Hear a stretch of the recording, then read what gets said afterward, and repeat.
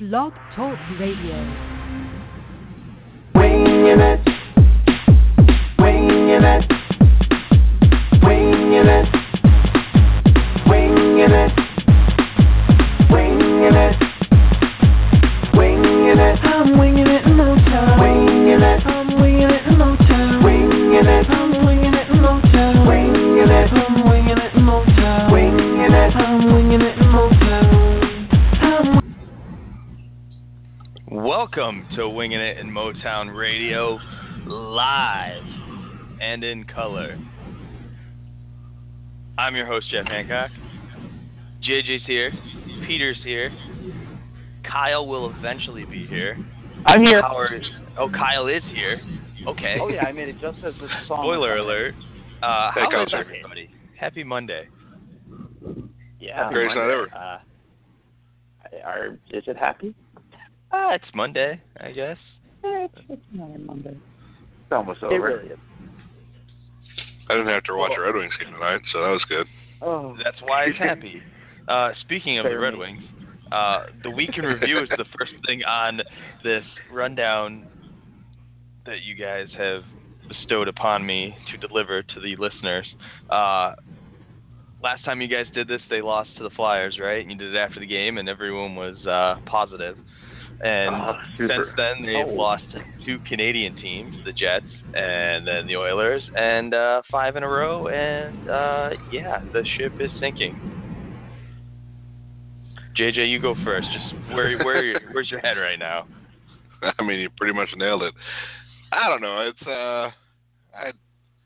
we knew that the team was going to be bad at times, and they were going to be good at times, and so far they have been more bad than good, but 2 straight losses to Canadian teams who came into our barn having played the night before, dealing with injury problems, playing their backup goaltenders against us when we were rested both nights.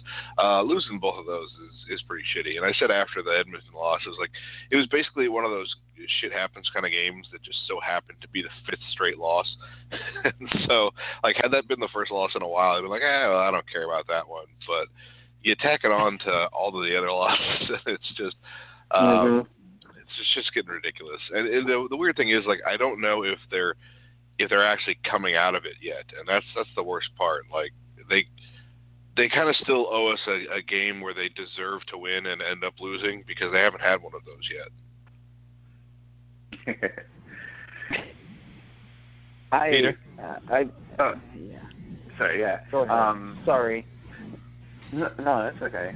I mean, I think the Edmonton game probably out of the last few was the one going in where, obviously, I always hope we're going to win going in, but obviously, Edmonton's been really hot. They've been beating lots of teams, and I didn't think that we were going to win that game, so it wasn't too surprising. However, it was pretty disappointing to watch because I don't know. I was trying to, as the game was going on, I was trying to remember, if there had been a game this season that we'd had that few chances. It seemed like I kept trying to think back, when's the last time we had a good, an actual good scoring chance. I don't know, maybe the Florida game, the second game of the year. I just remember that being kind of the same type of boring thing, where we just couldn't get anything going. The other games we had chances, we didn't finish. And then, even when we were winning, we kept giving up these, odd man rushes. We kept, losing men and having them, end up in front of our goal wide open, and our goalies were saving us. And, Howard played really well last game. Our goalies aren't playing bad, but, when you give up that many chances, you're going to start seeing what we've seen, and I think that's what we're seeing now. Kyle. Yeah. Yeah, not my turn now. So admittedly, I think after the second period, after the Oilers scored, I was just I can't do this really anymore. So I just kind of tuned the game out. I was also still riding off the waves of a Lions victory, so I was like, I'm not going to ruin my good vibes today. So anyways, I don't know. It's frustrating because it's like there's nothing they can do. Like, I don't think the team's gonna it is what it is. I mean, this is essentially what most people expected the team to be. I mean, but they went from being super lucky and scoring left and right, and now it's just they can't do anything right at all. And it's like they don't have the goaltending to save them this time. So I don't know. It sucks. I'm running out of explanations or I want to say excuses. I don't want to say excuses, but it's just like there's very little good stuff. There's very little good stuff happening, and not just on a performance level, but the way the team is sort of being managed at the same time. So it's just really bad, and it's hard for me to keep my chin up. I kind of sucks because I'll be super negative about it. I was like, man, this really isn't that worth it. But no, I'm just upset, and I just want them to be good. I want them to be really good. I want them to win the Stanley Cup every year. Well, you mentioned just how the team's being managed. Monday morning, we found out that Tyler Bertuzzi's getting called up, not Anthony Mantha. They put Vanek on long-term IR. I think we were all surprised this morning that it ended up being Bertuzzi and not Mantha. What was and I'll just stick with you while you're talking, Kyle. What was your initial reaction to that? Your thoughts on the decision to call him up? Yeah, at first I was like, okay, no Mantha, that's okay, this is fine. And then then I was like, oh, okay, well, he's just going to be brought here to be essentially a bottom six player. But no, he's going to be playing he was skating on the top line with Nielsen. And so it was just okay, does this team actually not like Anthony Mantha, or I don't know. So it's tough. It sucks, and I feel really bad for Mantha because he's playing really well in Grand Rapids. But I mean, apparently the team is set on being a gritty, dirty goal scoring team. And that's just all they want to stick to it. So, I mean, good on them for sticking to it, but I don't know. I would have liked to see Mantha. I think he deserves it, but whatever.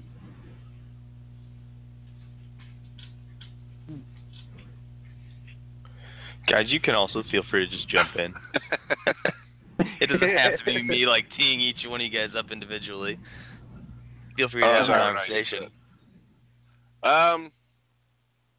Yeah, because Blashill told the press that what he wanted was more of the greasy goals that Tyler Bertuzzi is supposed to bring. Because, I originally thought, too, that essentially he was going to be up to fill a bottom six role since Glendening hadn't practiced on Saturday before the Edmonton game, and Miller played only 6 minutes and 40 seconds during that Edmonton game. So it seemed like there was going to be somebody on the fourth line coming out, and it still does. It looks like Miller is the odd man out because Zetterberg didn't practice on Monday, and Miller was basically taking his spot. And obviously we know Miller is not going to play on a line with Larkin and Abdelkader, so or he might, who knows, or Tatar and Abdelkader. So Bertuzzi comes up and he's playing on the top line. Honestly, with the Mantha thing, I'm kind of torn on it because Mantha is playing really well in Grand Rapids. He's got 7 goals in 9 games, doing really well. Versus Tyler Bertuzzi has 2 goals this season. Blashill says he wants a guy who's going to get more shots on goal. They have the same number of shots through the earlier part of the season, but Mantha's 7 goals came 6 of those were in the first 4 games, and he's got 1 in the last 5. So I can understand why the "what have you done for me lately" might have kept Mantha down. It is weird to me, the concept of getting to the front of the net and getting to the dirty areas. The tiebreaker goes to the guy who's 4 inches shorter and 20 pounds lighter, but it's not really a question that Tyler Bertuzzi is a grittier player than Anthony Mantha is, and I don't know how much I want Mantha to be like super gritty, but like seeing him be more Jamie Benn would be nice. So I don't know. I'm waiting to see how Tyler Bertuzzi does, because honestly, I think that both Mantha and Bertuzzi ought to be up. I think they ought to have been up all season long. So I don't want to be disappointed that we got Tyler Bertuzzi up, because I've wanted that all season. Yeah, I mean, I think that last part especially is important. We've been talking about that kind of, throughout the day. That at least for me, it's not that it's not that I'm anti-Bertuzzi. I mean, after preseason, we were talking about who deserves to be here, and I mean, both of them kind of showed that they but they did show. I thought Bertuzzi had a really strong preseason. I could be wrong. I'm trying to remember back. I remember Mantha.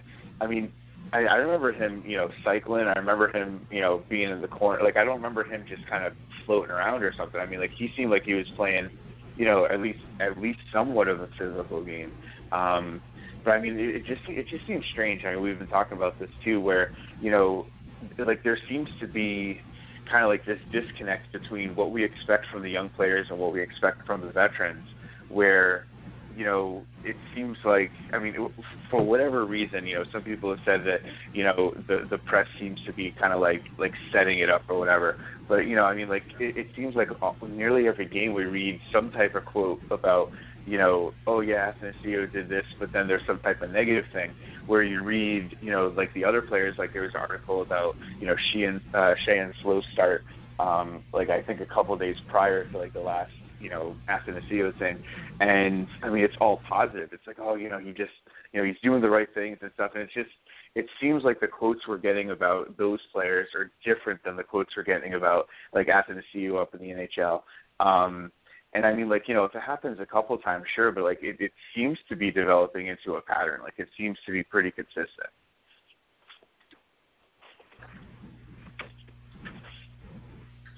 I'm with JJ. I think that it definitely should be. He should have. Both players should have been on the team to begin with. I mean, you can't tell me that Tyler Bertuzzi isn't more useful than Steve Ott or Drew Miller.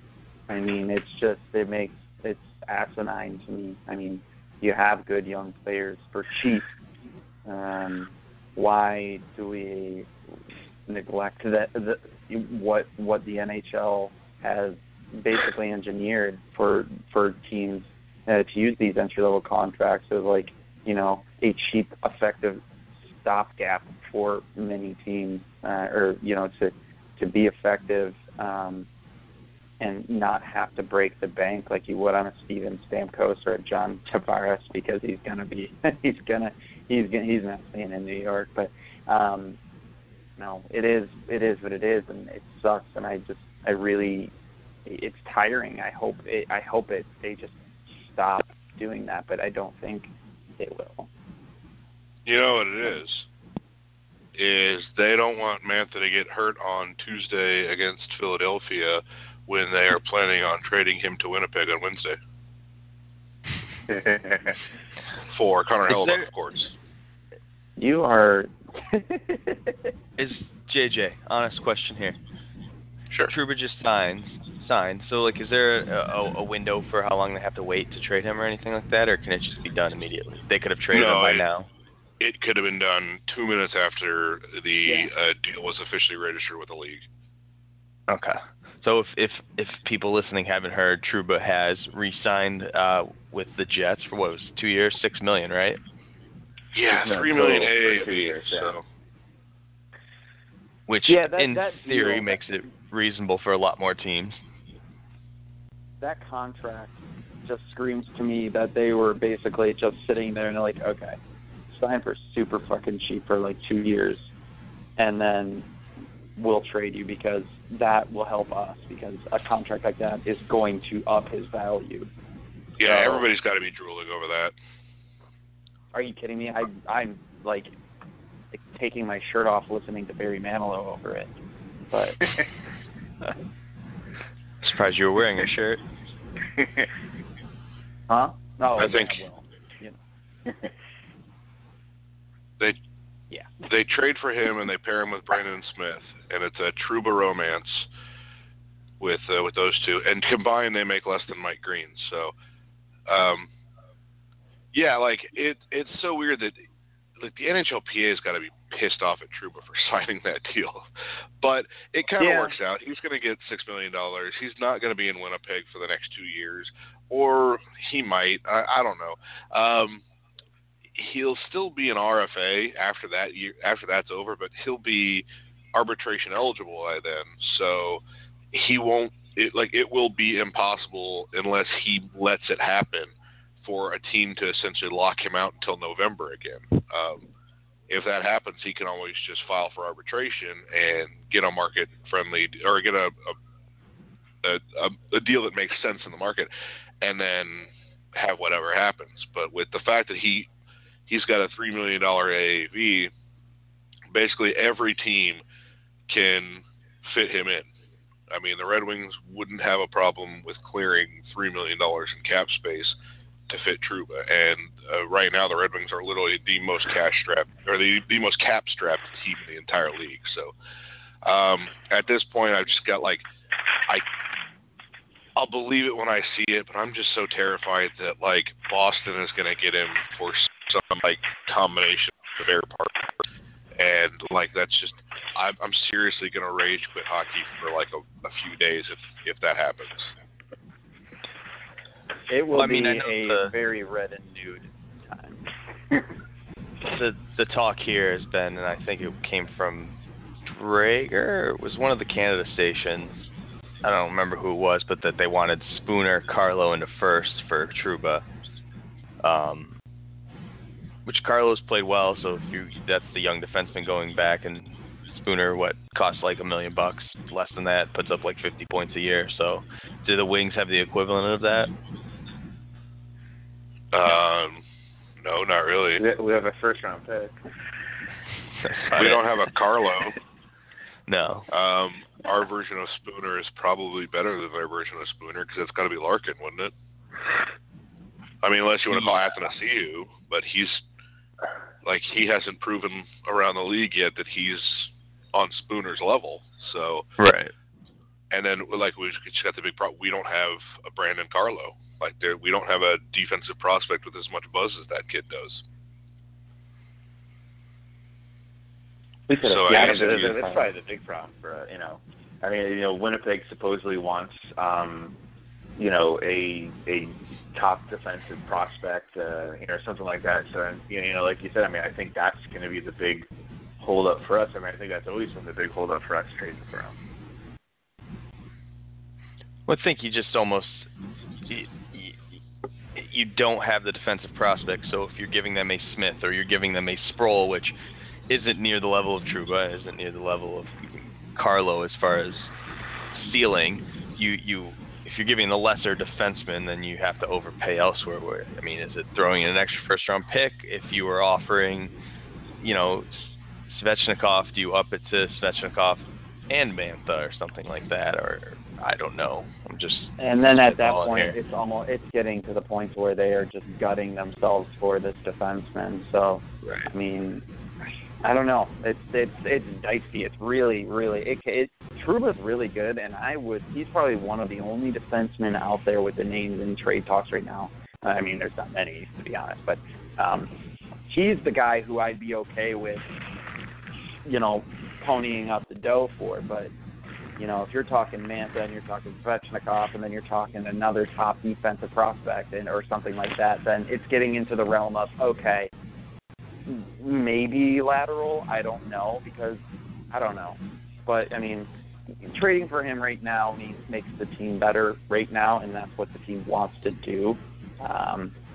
Because I think Ken Holland has built this roster, and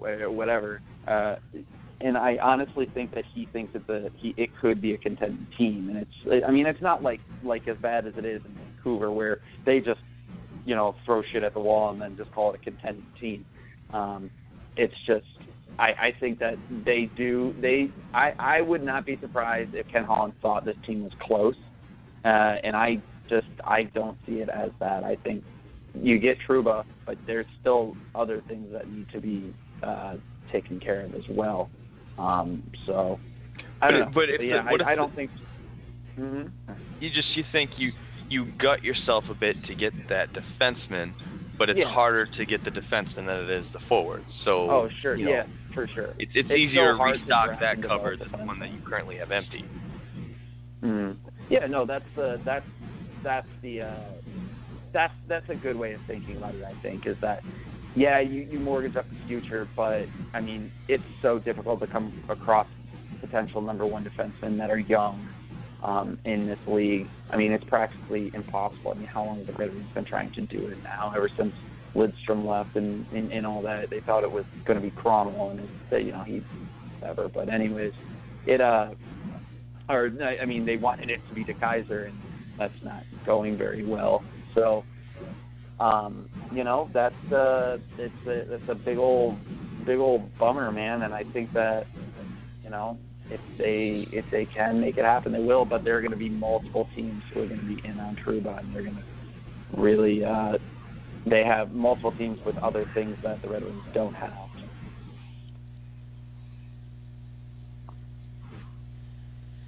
No, I mean. So JJ, just or Peter, either of you guys, feel free to weigh in. I guess we could, as much as we want to dream that Trouba's coming here, hope's not a strategy. There really isn't a realistic light at the end of the tunnel. I mean, it seems like we're going forward more probable than not with the defensemen and the forwards we have now. Vanek comes back, or maybe a Mantha comes up, or Tuesday goes back down, something like that. But the guys in the organization are the guys you have now. What team do we have? Do we have the team that won 6 in a row? Do we have the team that lost 5 in a row? Probably in the middle, but what's your assessment? I mean, we're about, a month into the season now? A little more than that? Yeah, right now, go ahead, Peter. Yeah, no, I mean, I think, when the season started, I think it was like the very, very first podcast I was on, we had a reader question, about, are we going to make, the streak? Are we going to make the playoffs? And going into the season, I mean, I didn't want to say this, because you always want to have a good team and a good year. I mean, I didn't think we were going to make the playoffs this year. I don't think we're as bad as the worst of what we've seen. But I think we're closer to the team that's lost, on the losing streak than the team that's on the winning streak. Again, I mean, I don't think it's that bad. And I think that's one of the problems that we kind of talked about before is like, the teams, if you look at the teams that have, all these young players, I mean, they had to really suck for, well, in Edmonton's case, they sucked way longer than they had to. But, I mean, Toronto, they got Matthews, they got these young guys, but I mean, they basically just, threw away last year. Like, we're not that bad. We're not gonna get a top pick. But again, I mean, I don't think we're gonna make a playoff run if we do make it in. So we're kind of in this middle place, and part of the problem is like the way our team is set up and like the contracts we've already given out. Like, I think that was one of the reasons why we weren't happy with the contract extensions, et cetera, for the last 2 years. Is it kind of puts us in a place where we don't have a lot of great options, and that's going to be the problem, I think. Well put. Shit, I was muted, sorry. No, I mean, right now we are on pace for 82 points, which is not a playoff-making season. So, I mean, I thought you said 2 points. Yeah, I mean, that's not a playoff-making season with 82 points right now. I mean, shit, that's closer to the bottom. That's like a pretty decent chance at winning the draft lottery. So I think we're probably closer to like a 90-point team that's not any better. That's still not a playoff team. So at this point, with the people they have in the pipeline, provided that they're not going to make one of those shake-up moves to see what else changes, the best bet is to play the kids and start developing that 3-year plan instead of going along with the limping. Unfortunately, with the way they are now, it's going to be too late to do that by the time that they make that decision. You've got American Thanksgiving coming up, and that's the big key about whether or not you've got a good chance to make the playoffs. But Ken Holland is not willing to take much of a gamble on pulling the chutes. So we've got to have guys that are willing to get the kids more playing time. Miller and Ott are not going to be part of this team 3 years into the future, so I don't think they're going to win us any games in the short run either. So you've got to start, if it's a case of, we need them for their penalty killing, well, then you got to start developing penalty killers who are going to be around for the next 3 years. If it's going to be we need them for their locker room potential and the attitude that they have and that, then great. But I don't think that you don't have to do that on the ice. If you're great in the room, then just stay in the damn room. Don't come out. So that's where they need to be. And really, I get that we shouldn't close the book on the possibility of Danny DeKeyser becoming a top pairing capable defenseman, because he is still on the edge of the growth curve for D-men. And if you can make it a little bit easier for him, then great. But in the meantime, I think you've got to really get on making a hard decision about what your defense is going to look like going forward. Specifically, Brendan Smith is a pending UFA, and if he's not part of the plan going forward, then we've got to start giving Sproul and Ouellette time to sink or swim. So far, it's been a lot more sinking than swimming, but it's the growing pains. This is how collapse happens. It's not like just overnight you get bad unless you're Vancouver. It's slowly but surely you've got a bunch of guys who are playing one or two slots in the lineup above where their talent allows them, and they just slowly get in over your head like that. It's a quicksand process. So if that's what we're going to be in, then I would rather fight our way through that with the eye on being stronger in the future for it than the plan that they seem to have going right now. Well, speaking of quicksand, the schedule upcoming could see the Wings sinking down the standings even further. Just looking ahead, you mentioned American Thanksgiving as that benchmark that Ken Holland always mentions as hey, most playoff spots are decided by then, give or take. But back to Philly, home versus Vancouver, then you got Montreal, Tampa at home, and then at Washington. The next 2 weeks is kind of like, you're not going to say the season's over if things go terrible, but it's a very make or break stretch where you're either sitting pretty or you could be looking at a major hill to climb. I mean, when we're 2 weeks from now, as we're getting ready to eat turkey, are we thinking like, okay, who are we trading at the deadline? Or are we thinking this team's okay? They're gonna survive. I don't think that they're going to trade at the deadline. Obviously, I don't think they're going to be in a position to buy anything. And then I don't think they're going to just sell, because when has Ken Holland ever just done that? And he has made it very clear. Yeah, but when has Ken Holland ever been so far out of a playoff spot, come the American Thanksgiving or come the turn of the new year or come the trade deadline that he's had to sell. I mean, no, you're Good right. point. He's never been in that situation. But like I was about to make with my point that you interrupted me. Ken Holland, for whatever reason, thinks rebuilds take 8 years. So he's not going to do it because apparently you can't rebuild a team in 3 years or 2 years like Toronto has been doing. I mean, he has this like mentality of rebuilding means you're going to be terrible for the better half of a decade, and that's just not true. It'll happen if you are terrible at rebuilding and you have no idea what you're doing, like Edmonton or like what Vancouver is about to go through.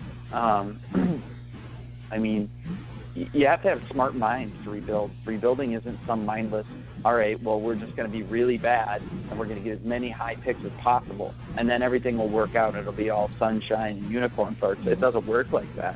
There's actual there's an art form to rebuilding a roster, especially in this era of not only hockey but sports as a whole. You got to go out there and you got to get those smart little signings like those PTO signings and then trade them off and then acquire a third round pick for this guy. That that's how you rebuild and that's how you do it in an effective manner, not this like, oh well, we got to be bad for 10 years getting first overall picks in order to rebuild the team. I just don't think he knows how to, and I don't think he's going to do it. Plus, they don't really have anybody to sell. They sell Mike Green. Yeah, I guess. Yeah, they could sell Mike Green. They could also sell Bannock if he ever gets healthy. Bannock will be a trade deadline acquisition. Brendan said. I mean, if they wanted to go, if they were like ready, like if they were like, okay, we need to blow this up, and we need to go, and we're gonna start rebuilding, then you should just turn right there and just trade Thomas Tatar. Trade Thomas Tatar. I'd even take offers on Nyquist. Sure, why not? I'm sure you're already taking for it, offers on Nyquist. I'm sure he does. Absolutely. Who wouldn't? But yeah, I don't think he's going to sell anything. And if I'm wrong, then I will be so happy to be wrong. Yeah, I wouldn't. Yeah. If they end up losing and selling, I'm going to be happy for you for being wrong. Yeah, I'm going to be mad. Fucking everything. I mean, I'm going to be mad, but I'm going to be happy that they're forming some sort of a plan. The team doesn't have a plan right now. That's the problem. They do have a plan. The plan is to make the playoffs and continue the streak. We don't like the plan, but it's a plan. It's a shitty plan. Yeah, I think we all agree on that, but it's a plan. I want a plan that strikes hope in me. At least hope is not a strategy. Well, yeah, but sometimes you need hope. This is sport. I got plenty of hope in this plan. I have confidence in it. I've got hope. I'm just already looking at mock scoring draft again anytime soon. Helm is going to keep living up to his contract because I think Helm has actually played pretty well so far this year. The defense is going to get shit figured out. We'll be fine. 15 points in 17 games by Thanksgiving, and everything will look awful, and these podcasts will continue to be just horrible shit shows that nobody wants to listen to. But by Christmas, we'll all be singing a different tune. A Christmas tune. What's your favorite Christmas song, JJ? The Gremlins theme song. Oh, that's a good one. I have seen parts of Gremlins. It's the second best Christmas movie ever. Behind Die Hard. Yeah. Die Hard. I don't know if that's a Christmas movie. Oh, it definitely is. Yes, it is. Ho ho ho. Should we drop down to the positivity corner with all this talk of trading everybody and tanking? For it, yeah, this is why we brought on Positivity Corner. Yeah. So, Kyle, let's start with you. Mm-hmm. What's positive with you I in think the corner. I think you're all wonderful people, and I love talking to you once a week about hockey. In terms of Red Wings, should I just go to what JJ said last time? I am positive. No. I'm excited to see Tyler Bertuzzi play. I like him a lot. I'm excited for him to play at least 5 games. Yeah. That's all I. 4. No, but I am actually very excited and happy to see him to get a call, and I hope he honestly just tears it up, and the Red Wings have to put somebody on waivers to keep him there. Yeah, he's going to be our. Yeah, let's Peter talk. Peter hasn't talked in a while. That's okay. It seems like there's like a 1 second gap, and then everybody talks. So, for the Red Wings one, I was going to say, seeing Tyler Bertuzzi play, but I will come up with another one.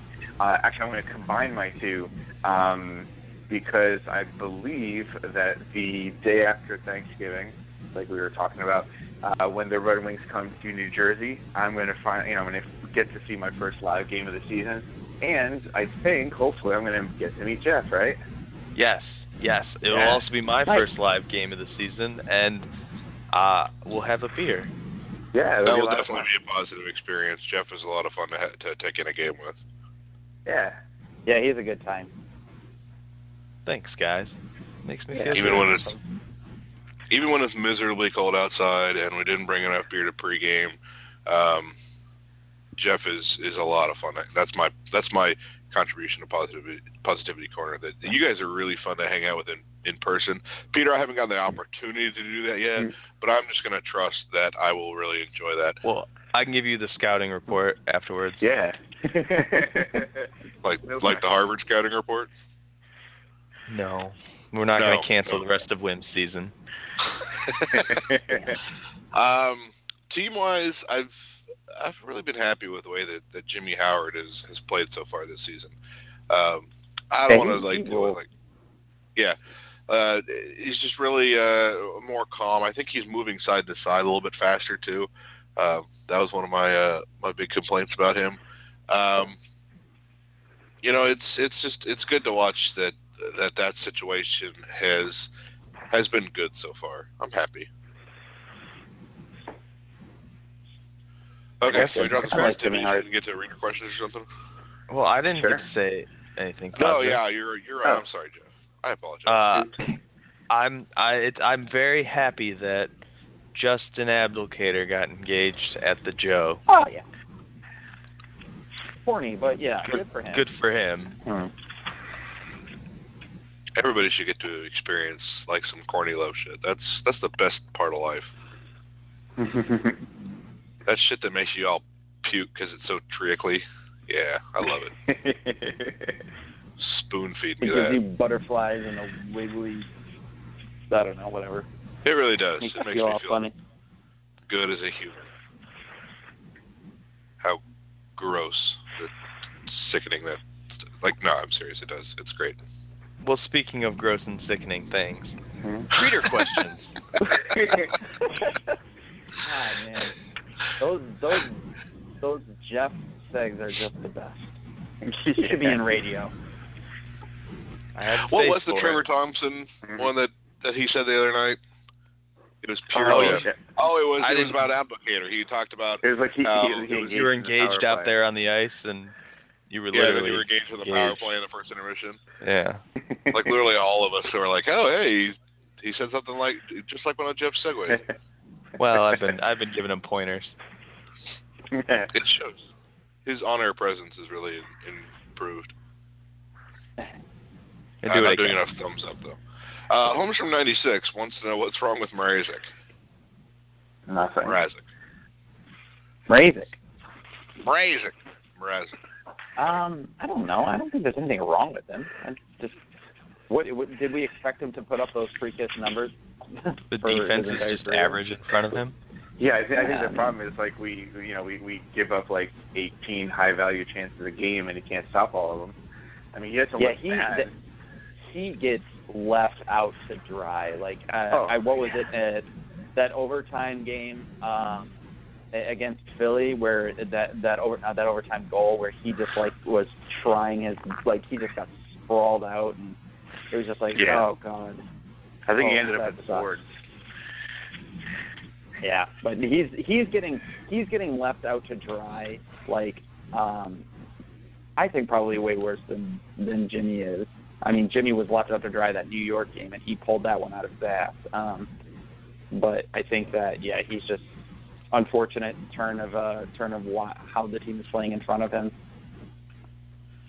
Yeah, I think he's got kind of a rhythm and a timing with his defense when things are on, that like he can bail them out when he like kind of knows how he has to bail them out. But they've been screwing up in kind of unconventional ways too.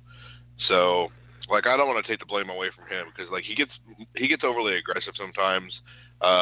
He's still not as great on his short side post as he should be, but like there are lots of times where like it's just off right now. It's not awful or anything, but he'll get back into the rhythm. It's fine. I mean, the team's out of sync, and it's just throwing him out of sync too, I think. Yeah, exactly. Grandma Larkin wants to know, what will it take to separate the OMG line and add some versatile skill and speed on that line?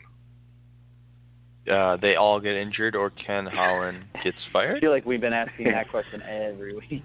Yeah. Yeah, like if we knew the answer, we would. It sounds like it will be separated next game. Yeah, it'll be the OGS line. What we need I'll tell you what might break it up if Tyler Bertuzzi becomes like some sort of Brendan Gallagher type player. That might help. I'd be cool with that. We need Danny DeKeyser to get jumped in a fight and for them to be the third, fourth, and fifth guy in. It doesn't have to be DeKeyser. It could be, let's have Brendan Smith get his ass kicked and they all come to his rescue. He won't need rescuing. When's the next time we play Toronto? MD Row 12 wants to know Sproul or Ouellette and why? I take Sproul. I take Sproul because why not both? Yeah, I know. Why not both? You shouldn't have to ask one or the other. No, but I take Sproul just because I think he has more offensive upside than Ouellette does. Ouellette's a better skater. And to be honest, I mean, Ouellette is just, I don't know, he's kind of vanilla to me. He's kind of just a vanilla player. Like, there's nothing too super flashy about that. And I know, like, I really love safe and sound defensemen, but I like the fact that Sproul can put up a little offense, and he can, you know, he's just like a Brendan Smith but right-handed, and he's got some good size, and so I like that. So I would take him, but again, no. Why do we have to pick? Why not both? Jeff, you got an opinion on this? Yeah, I think Sproul's the right answer here. It's just the upside in general is probably higher with him, and the Wings kind of need the upside right now more so than just Ouellette. Yeah. He's right-handed. Yeah, Ouellette doesn't seem like he's got the capability to take over a game. I think Sproul is more likely to have, like, Ouellette just doesn't seem like he's got the capability of, like, being a game changer. Like, he can play to not lose, but I'm tired of that. I would rather, like, he actually put it into his own net, and also give us an opportunity to put, like, 3 into theirs. So I think Sproul is more of a game changer, and that's why. Evil Pants basically wants to know, can there be something we're not seeing? I mean, it seems to me for a guy to get this level of coaching, he ought to know more about the game than the rest of us, or at least how to ice the best damn team.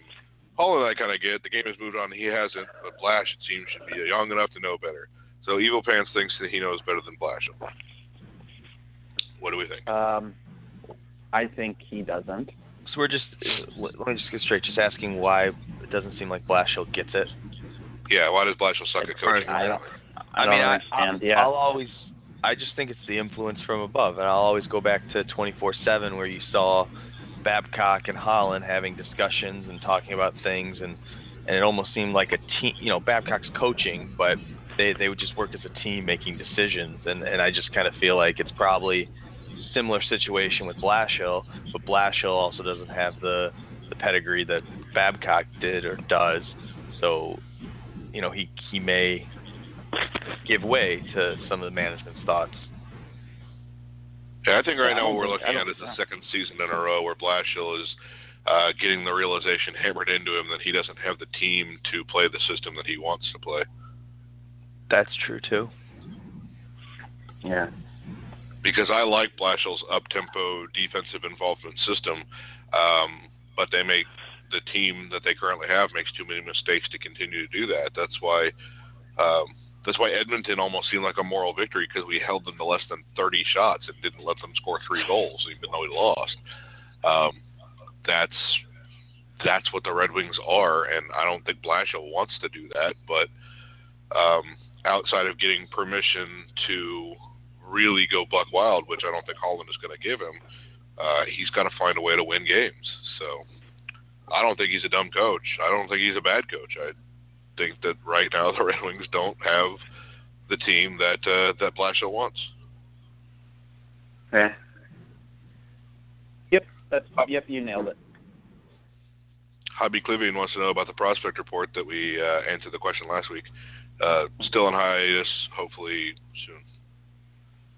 NMU, question. Thank you for the warning. If they continue to falter, would they consider to bring up more kids, or is that just wishful thinking? And if you look at DK, the majority of his time in the league is played with a left-handed partner. It seems like every time they move him with a right-handed part of his game just seems off. What do you guys think? Well, that's unfair. That's 2 questions, NMU. You snuck one in on us. Peter, go ahead and start us off. What about is it more kids wishful thinking? I mean, we talked about that before a little bit. I think that's probably what I would want to see. I mean, going into this off season, that's what I was hoping to see. Do I think it's going to happen? Not really. I mean, I don't know. I mean, maybe if, we do see, the next couple of weeks just, go, as negative as we think that they could, then maybe. But I think if we're anywhere in the conversation for the playoffs, I don't think you're going to see that. Yeah, I mean, I would like to see it. I don't think we're going to see it unless we are pretty far out of a playoff spot. Right on. Kyle, what about DK? Is he bad with a right-handed partner? No, I don't think that has anything really to do with it. But I don't know. I think he's just in over his head. And then touching on the more kids thing, I think that's wishful thinking. That's all. Yeah. Jeff, I'm going to throw this next one to you. Forever Kicking Tires wants to know, would you rather have a birthday cake or birthday pie? Ooh, that's a good question. Well, do I get to pick what kind of pie it is? Yes. There are a lot of pies I don't like. They're literally not going to bake birthday into a pie. You get to choose what the filling is. I'd probably go with the cake still. I just don't like that many pies. Or, in fact, I think I only like one pie. Really? Yeah. Only one pie? Yeah. I like French silk pie, but apple pie, pumpkin pie, other pies. They suck. So give me cake. But is it? Do I only get a regular cake, or can I have an ice cream cake? You are really, really, really just asking the questions here. It's a birthday cake. It's a cake made of birthday, not ice cream. I'll take the birthday cake made of birthday. It's a cake made of birthday. That was difficult. Kyle, you get 3 words on this. I think you know what? I'll take a birthday cake. That's more than 3 words. Sorry. All right. Team cake. Peter, try to... What? I said team cake. 2 words. Oh, good. I was going to give you 17 words. Very efficient, Peter. Good job. The correct answer is pie. It is way more versatile. Well, what kind of pie? Chocolate meringue. Key lime. No, don't like either of those. Mincemeat. Key lime is good. I'm on board with that. No, that's gross. Shepherd's pie for your birthday. Ooh. I didn't think of those kind of pies. Meat pie? Yeah. Hot pie. Yeah. Okay, next question. See? Are you sure we could spend another 30 minutes on that? Let's see. Jimmy JJ. goes. Yeah. Would you rather have a pie for your birthday or 100 Tangradi-sized birthday cakes? 110 Grady-sized birthday cakes? I think I would take the cakes. Yeah, that's a lot of cake. That is a lot of cake. Yeah, I could just do so much with that many cakes. Copious amount. Yes. I could have a big block party and all my neighbors would love me. Excellent. And then the answer. Invite me. Jimmy Hoffa's Ghost wants to know, what's your take on how Cronwall has been playing? Anybody? I haven't noticed him really. Which isn't necessarily a bad thing. Yeah, no, it's not a bad thing. Yeah, I mean, I think the only time I really noticed him was last game. What was it? It was there was like a backdoor play where he lost his man, but I mean, it wasn't just him. I mean, that's the only time I really noticed him, which is good, considering that I noticed our other defensemen far too often for negative things. I had very low expectations for him, so I think he's kind of exceeded them. Yeah, I guess what I'll say is that Cronwall doesn't look like he's lost a step from last year. And last year he wasn't that good, but there were flashes of it. He had that one play where he did the real quick give and go at the top, and that got him a shot from like right at the top of the circles that none of our other defensemen do that. And yeah. I really missed that. But then he also had the one where he bobbled the puck at the blue line and lost the zone. So, I mean, I think he's been slightly more positive than negative. Like, I wouldn't put the losses on him, but I get closer and closer to imagining a Red Wings blue line that no longer has Cronwall on it, and it doesn't necessarily bother me anymore. Right. Real quick on this one, Grand Moff Larkin asked about Trouba, which we already talked about, but there's a mandatory speculative trade proposal where he offers Smith, Yurko, and a first, and I think we should all just take a moment and laugh about that, because if that were possible, I have to imagine it would have already been done, like a long time ago. Wait, yeah. for who? So sorry. Can you trade Yurko and a hurt? first. Yeah, you can trade Yurko's him. hurt. Okay. They just have to be willing to do that. Okay. Yeah. So, Brilliant. Not to pee on your cornflakes there, Grand Moff Larkin, because I appreciate you trying to roster bait on that. And it was a good question that had we not already answered, we definitely would have had to have made sure to get to. But Harrison52 wants to know, do you think that if the boys miss the playoffs this year, that Ken Holland next season will, A, finally let the young guys play and stop signing veterans, B, blame it on the kids and sign more veterans, C, change nothing at all? Peter. Well, he's not going to blame it on the kids. Yeah. He might say, yeah, we just didn't have that much experience. So. I think it's B or C. No. I think probably C. I am so horrified that if they miss the playoffs, he is going to smash the panic button and just do some dumb shit, like pants on head, drinking out of the toilet, dumb shit. The Vancouver Canucks plan. Yeah, that is terrifying. Basically, yeah.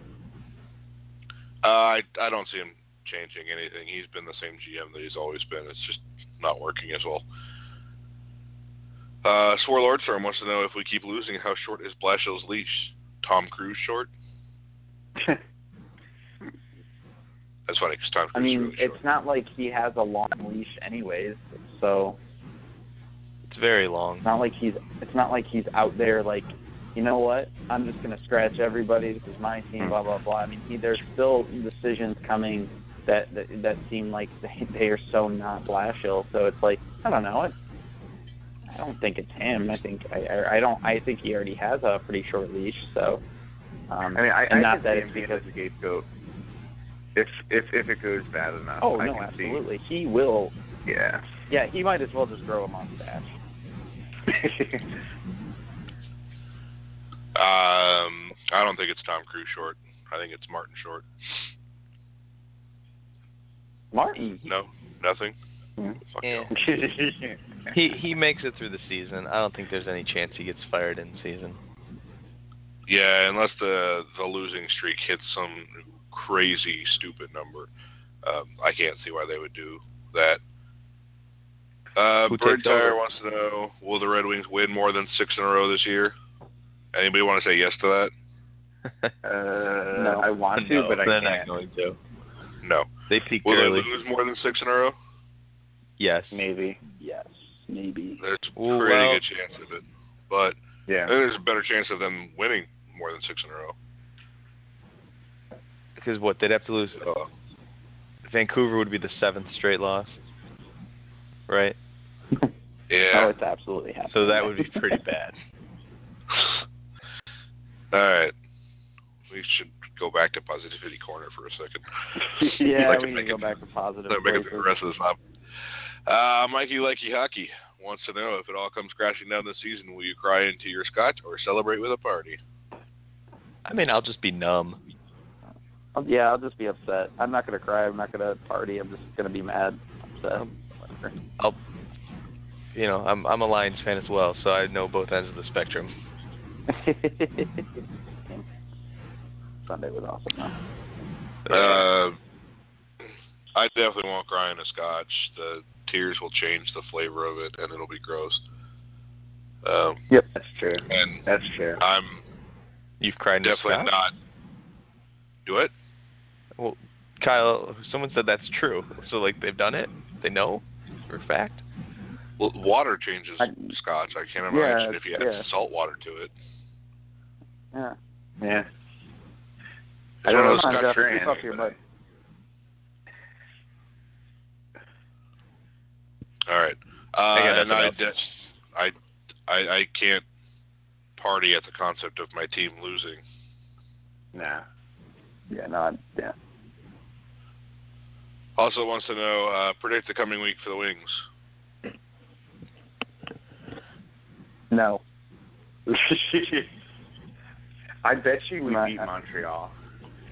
Because nothing. I'm in a state where I'm saying very little positive, and I'm just kind of sick of it. So I'm not even going to make any predictions. I They'll predict go that 1-1 Tyler and Bertuzzi 1. will score a goal. They will score. Tyler Bertuzzi will score a goal. 1-1-1. We are going to win I'd in be happy Philly. with that. Then we are going to beat Vancouver. Then we lose to Montreal because Carey Price flops ridiculously and we get a goal called off. Baby Larks wants to know what's the deal with AA and Blashill. Blashill seems annoyed every time the Diggers ask about AA's play and usually responds with some form of bitter criticism, despite him having produced points for this team that night. What's going on there? Is it any of Blashill writing AA because he realizes he has the potential to be better? AA has an attitude. Blashill doesn't want him on the team, but Ken Holland does. Blashill honestly just doesn't seem like anything special, or Blashill's an idiot and doesn't have a clue how to use raw talent. A lot of options there. A lot to unpack there. Yeah. What do you think is behind it, Kyle? I think that he just gets asked the same goddamn questions all of the time. And he's probably just starting to get a little bit of a Babcock outlook. I mean, how many times did they ask about Gustav Nyquist and Thomas Tatar not producing? And I think he's just. What was that? That was just Helene, really. I know, but When is Tatar going to produce? Up Sorry, to she the just standard said that he's expecting to be. Anyways, no, I don't think. I think it's just over observation. I mean, I don't think there's anything going on there. Does Athanasiou have an attitude? I don't know. Maybe he's a little cocky. Whatever. There's nothing wrong with that. I don't think he's the kind of player who walks into the locker room flipping the bird and like pissing in on the floor. That's funny. I just, maybe he's a little cocky, but that's fine. I mean, there's nothing wrong with that.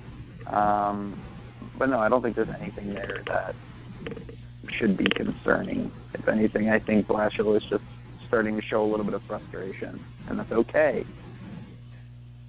Peter, what do you think? I don't know. I mean, I said this before. I mean, like it does seem like he's getting, he's more critical openly than he is of the other players. I mean, I don't know how much of it has to do with, him being asked more about it.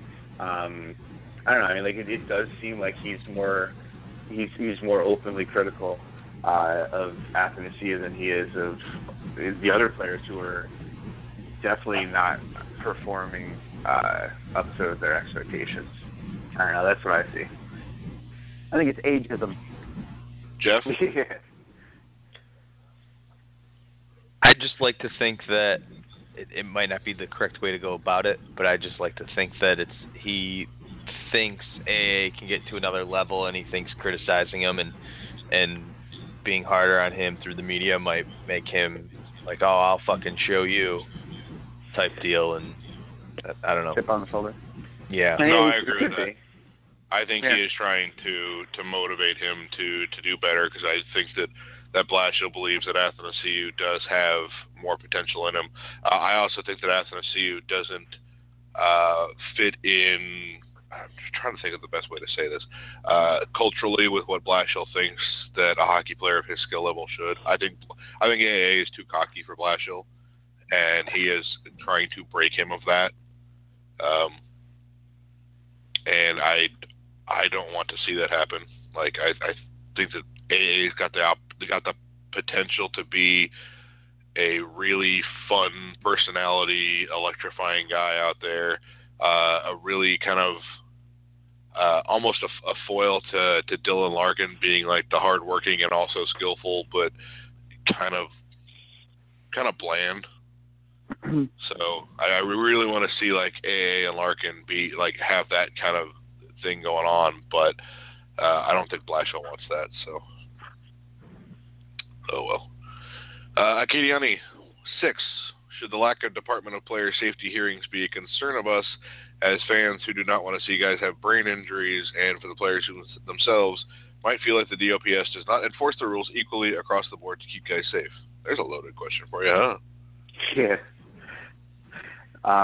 Earlier this week, I was listening to a podcast. I think it was like the Wyshynski Lozo one, where they had 2 guys from the Department of Player Safety on, and it was a really interesting interview. I think it's definitely worth listening to. The one thing that, I mean, obviously this is something I've been concerned about for years. The one thing that they talked about that I thought was interesting, that came up with the Kadri hit on Dean recently, was that blind, like, just because it hits from the blind side, it doesn't necessarily mean that like that's not a suspendable category. If the primary pointed target is the head and it's unavoidable, like, so for example, if I'm going to hit somebody and the only way I can throw a legal check is to make contact partially with the head, then that is legal. That's not an illegal check. Now, obviously, if I'm as I'm coming by, if like I jump up or put my elbow out to make sure I make contact with the head, that's different. But I mean, I think the biggest thing I would change is I would make blindside hit a suspendable offense, because that's where we seem to be seeing some of the really big things and some of the really big problems. I mean, there's a difference between, a lot of times they'll say, oh, you got to keep your head up, which I partially agree with, because it depends. Like, if I'm coming up the middle and I have my head down and there's a guy right in front of me, that's a problem. But if I'm, if I have the puck, I look down to get it on my stick, and the guy comes from a point where I can not possibly see him and just crushes me. I mean, I think those are the type of hits that I think have more of a potential to be damaging, because it's not just if if I'm coming in and my elbow hits your head. I mean, you can get a concussion without getting principal contact with the head, because of maybe how you fall, hit the ice, etc. I mean, so that would be my biggest thing. Is I think at the last GM meeting I was reading that at least one of the GMs wanted to to really to make that a suspendable aspect of a hit, and I agree with that. I think that should be for me, that's the biggest change I would do. Well said. Yeah, I think specifically as it relates to the Kadri thing, the concept of it was unavoidable is horseshit.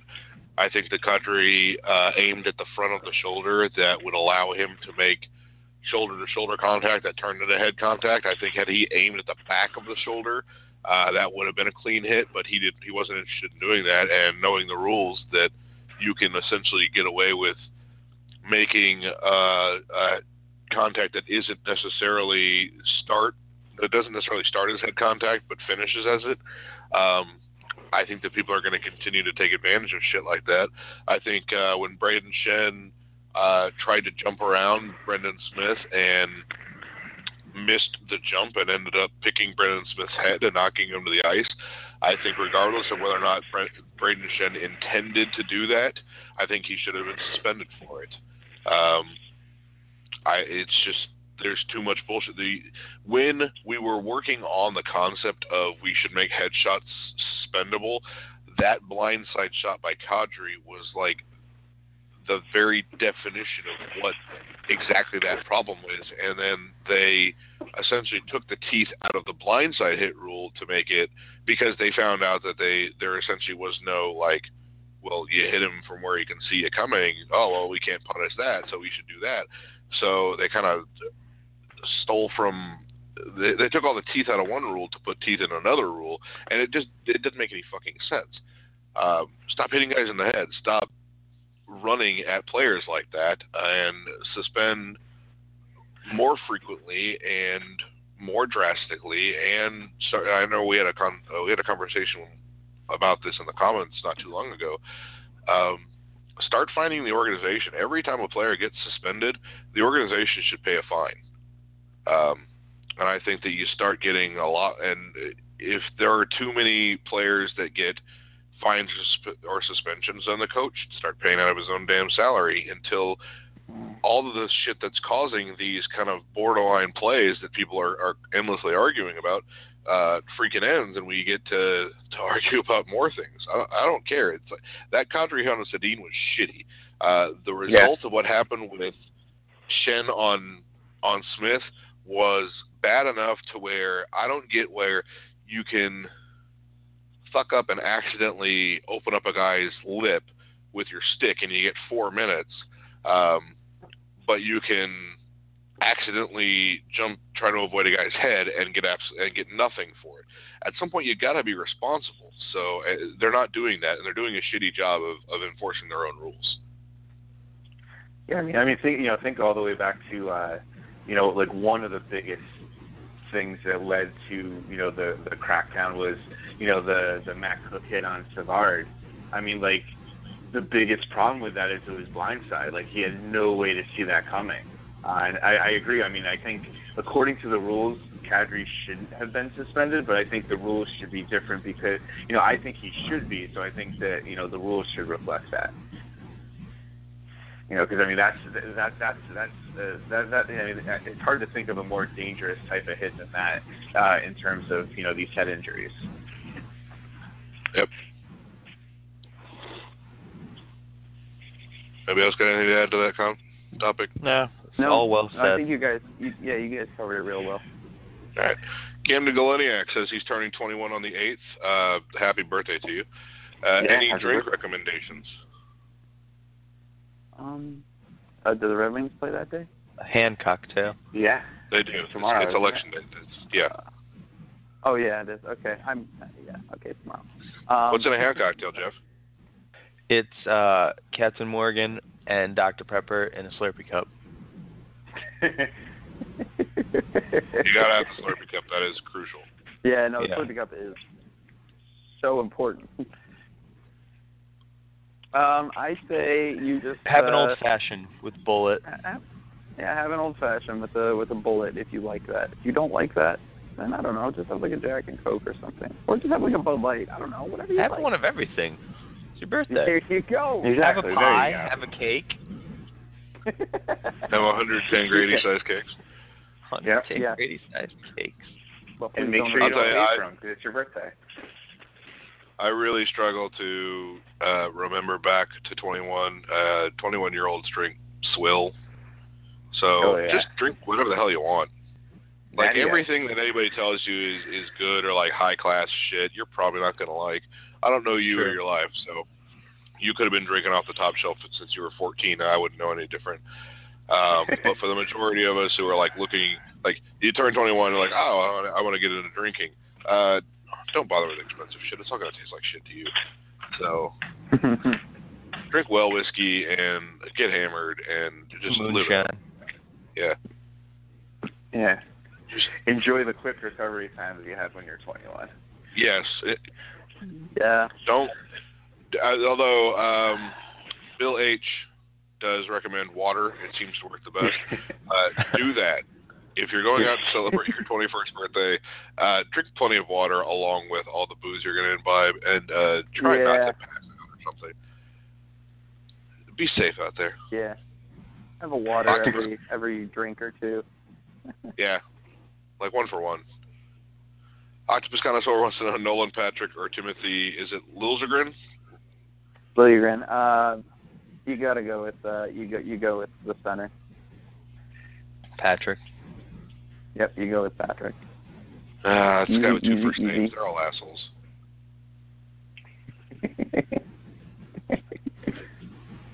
I love talking about prospects or draft prospects with JJ.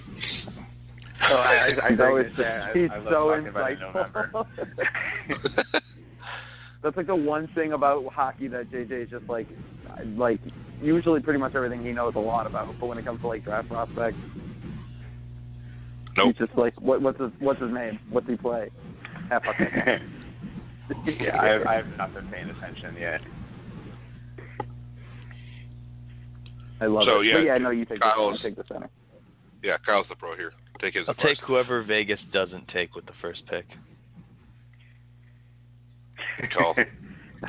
Okay. Both Copper City Wing and Bill H. essentially ask like what the plan should be based on the players we have, which we did talk about. I did like the way Copper City Wing asked, are we becoming Ottawa 2.0 without the Carlson fun? And man, that kind of cuts, but I think no, we're closer to being Calgary 2.0. Yeah, it's Calgary. Yeah, but for Calgary, Calgary, we got Gaudreau, so. Yeah. So, finishing it off, Kevin Coyle 7 wants to know, say we had elite top defense, top 3 in the NHL, and the forwards we have now, do you think we would have a good shot at the Cup? Yeah. Yes. I mean, literally, I think if you have a top 3 defense in the NHL, you've got a shot at the Cup, even with garbage forwards. I don't think we've got garbage forwards. You know, our goalies would be fine, especially playing behind that defense. I don't think they'd be the favorite, but they'd have a legit chance. If we had Tampa's blue line, we'd have a real good team. Yeah. Just switch it Any up team entirely. would be if they had their blue line. Yeah. So, let's see. He also wants to know what happens when Holland's contract is up. Do you think Stevie Y comes home because his contract is up a year after Holland? No. I don't think there's anything what will for happen Stevie. is Holland Go will figure out what he wants to do. He's like, do I want to keep doing this? Yeah, I'll take another year or two. Do I want to keep it? No. I think, you know what? Just make me like VP or something like that of Illich Industries or something like that. And probably be a holding deal. Yeah, I agree with that. I think Ryan Martin's going to be our next GM. I don't think there's anything for Stevie Y to come home to. I don't think that that's a very good proposition for him. He's got it real good in Tampa. He's got a lot of good advantages. He comes back here and essentially runs into the Joe Sakic in Colorado, where you're really putting your legacy on the line for what kind of amounts to a PR move anyway. I don't know. And no income tax. Yeah. So that ends reader questions. I'll throw it back to you. Do you guys have any final hockey-related thoughts before we say goodbye? I really hope we win tonight. Do you have any? Already. Do you guys have any I would like to thoughts win. in general? I do have final thoughts. If you, I'm assuming you're listening to this on November 8th. If you haven't voted, go do that. Yes. But don't talk to me about it at all. Yeah. Yes. Well put. Or anybody, I really. don't want to hear it. Yeah. Go do your civic duty, and then let's all just shut up about politics for like a month, please. Thank I'll you. take a year. Cool. Yeah. Pretty good, fellas. It's been an interesting episode. Everyone say goodbye. Bye. Hey, we are actually under time. We got 14 more minutes to waste if you want. No. I'm good. Well. No, everybody's tired. Yeah, I gotta go vote at like 7 a.m. Yeah. Same. Play street hockey. Didn't you already win? Yeah, we're just doing pickup games now because we like to play because it's fun. Nice. Love fun. Best Big of fan of 27. fun. Yeah. More points, more fun. That's true. All right. Okay. For JJ, Kyle, Peter, Graham, Swinging It Motion Radio. See you next week.